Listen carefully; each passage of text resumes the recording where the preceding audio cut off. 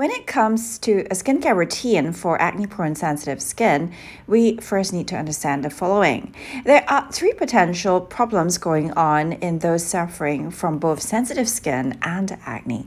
First of all, is acne itself, eczema, a form of dermatitis which is caused by a damaged skin barrier, and misdiagnosis. Acne is understood to be a multifactorial condition which is affected by genetics, bacteria, excess oil, and hormonal factors. The dermatitis we're talking about is really due to a damaged skin barrier, and those with both acne-prone and sensitive skin may be suffering from side effects of acne treatments. Topical retinoids and retinols commonly prescribed for acne also damage the skin barrier. This can result in sensitive skin reactions such as burning, stinging, pain, flaking, and redness. And when it comes to possible misdiagnosis, we must bear in mind that sometimes it is not acne. Rosacea and perioral dermatitis can look similar, and this is why visiting a dermatologist is important. Medical treatments are slightly different. If your acne-prone sensitive skin does not seem to get better, get a specialist diagnosis. We're now going to move on to what I call the acne-sensitive skin paradox. Acne and sensitive skin can coexist. It is also especially problematic because acne-prone skin tends to be associated with the overproduction of sebum, yet we understand skin sensitivity as a problem with dry skin. Well, it seems paradoxical. Such a phenomenon, often described as oily dehydrated skin, can't be explained this way. Dry skin isn't necessarily just dehydrated. We are referring to a disrupted skin barrier, which can occur in the presence of excess oil production.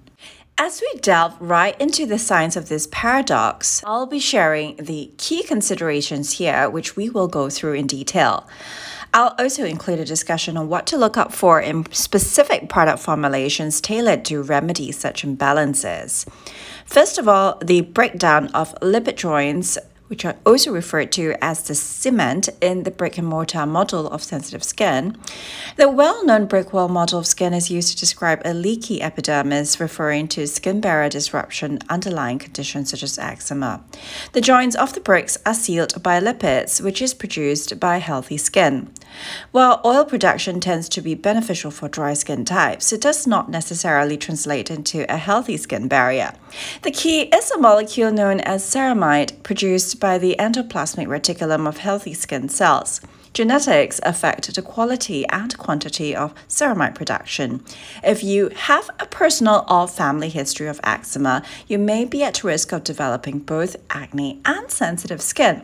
The surge in the male hormone testosterone at puberty leads to an increase in oil gland activity, and this can compensate for skin dryness in many cases. To address this, my top tip would be to use a moisturizer even if you have oily skin. Choose a ceramide-dominant formula instead of occlusives such as silicone or paraffin if you are acne-prone. The latter can increase comedogenesis. The use of astringent acne care skincare products can trigger barrier disruption, which brings us to the next point. Traditionally, acne was thought of as simply a condition due to excess oil production. This meant that early recommendations involved using astringent products such as harsh cleansers and toners that dehydrated skin. While the effects are quite instantaneous, the shine does disappear, the problem is more complex than that. The physical removal of grease does nothing to regulate underlying oil production. In fact, what dermatologists have observed is an increase in oil production, a phenomenon described as paradoxical reactive hyperseborrhea. The same problem arises when astringent toners containing salicylic acid and alcohols are used. To address this, ceramide moisturizers can be used at night if you are acne-prone and if you live in a humid climate. Instead, in the daytime, a skincare layering method with a hyaluronic acid serum and a lightweight moisturizing emulsion can help to keep skin hydrated without triggering off acne flare-ups.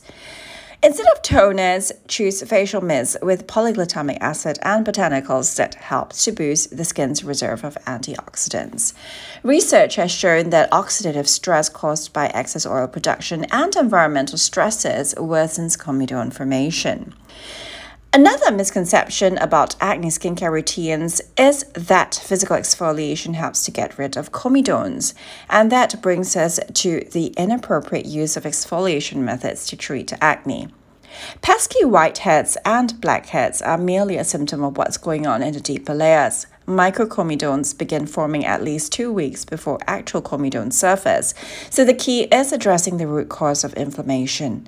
Harsh exfoliation beads, for instance those with sand or grit, damage the skin barrier at the level of the epidermis, resulting in red, irritated skin. Superficial exfoliation methods are not able to address the process of microcomedone formation. Instead of abrasive beads, I recommend that we adopt the J-Beauty method of water peels. The water peels popularized by J-Beauty brands are based on carbomas, which form complexes when applied on skin. These complexes essentially grab dirt, oil, and dead skin cells, and these are subsequently rubbed off skin gently. The benefits of such an exfoliation method are that it automatically adjusts to each individual's level of skin oiliness. This means that no excess oil will be stripped off skin, and ditto for those dead skin cells. Only the most superficial skin cells ready to be sloughed off will be removed. The ideal natural alternative to synthetic carbomas are polysaccharides present in algae, seaweed, and plant material, which have additional antioxidant and anti-inflammatory benefits. The resulting effect is a gently exfoliated epidermis, removal of dead skin cells and excess oil, factors that worsen the follicular plugging process in acne pathogenesis. Moving on to the fourth point, poorly formulated chemical exfoliation products can also lead to the disruption of skin barrier. Chemical exfoliation methods such as AHAs, such as glycolic acids, BHAs, salicylic acids, are helpful as adjunct treatments for acne. Commonly performed in dermatologists' offices, superficial chemical peels remove dead skin cells that continue to contribute to retention hyperkeratosis. Retention hyperkeratosis refers to the increased deposition of retained keratinocytes, the topmost layer of skin cells adhering to the epidermis. This occurs around the hair follicles, aka the pores. As a result, follicular plugging, which is also known as pore clogging, occurs. Chemical exfoliation is preferred over traditional physical exfoliation methods in general because of its ability to dissolve superficial corneocytes selectively without breaching the protective epidermis. However, the duration of application and formulation of chemical peels matter. For instance, AHAs must be neutralized when used in concentrations of 20% and above. Care must also be taken not to leave on the application beyond the prescribed application time. The challenge is when AHA and BHA containing products are used in home skincare. OTC skincare products are strictly regulated for its acid content. However, this does not always mean that users are reaction-free. Let me explain. Glycolic and salicylic acids do interact with skin immediately and also in the medium to long term. The latter is what is referred to as a cumulative effect. The types of adverse reactions have been described as irritant contact dermatitis and allergic contact dermatitis. The former, however, is much more likely to occur with prolonged use. Here's what I actually recommend if you have both acne and sensitive skin. Do choose enzyme peels based on papain or bromelain for home chemical peels, as these perform the same functions of microscopic exfoliation as do traditional AHA-BHA-based chemical peels. Additionally, enzyme peels are well suited for sensitive skin types. These whole plant extracts possess anti-inflammatory and antimicrobial benefits while moisturizing the skin. The disruption of the microbiome can occur with certain acne medications. Prescription acne medications are required for moderate to severe forms of acne, and these include topical and oral forms of retinoids that are really vitamin A derivatives. Topical retinoid therapy is well known for disrupting the skin barrier, a side effect due to its rather aggressive exfoliation of superficial skin cells.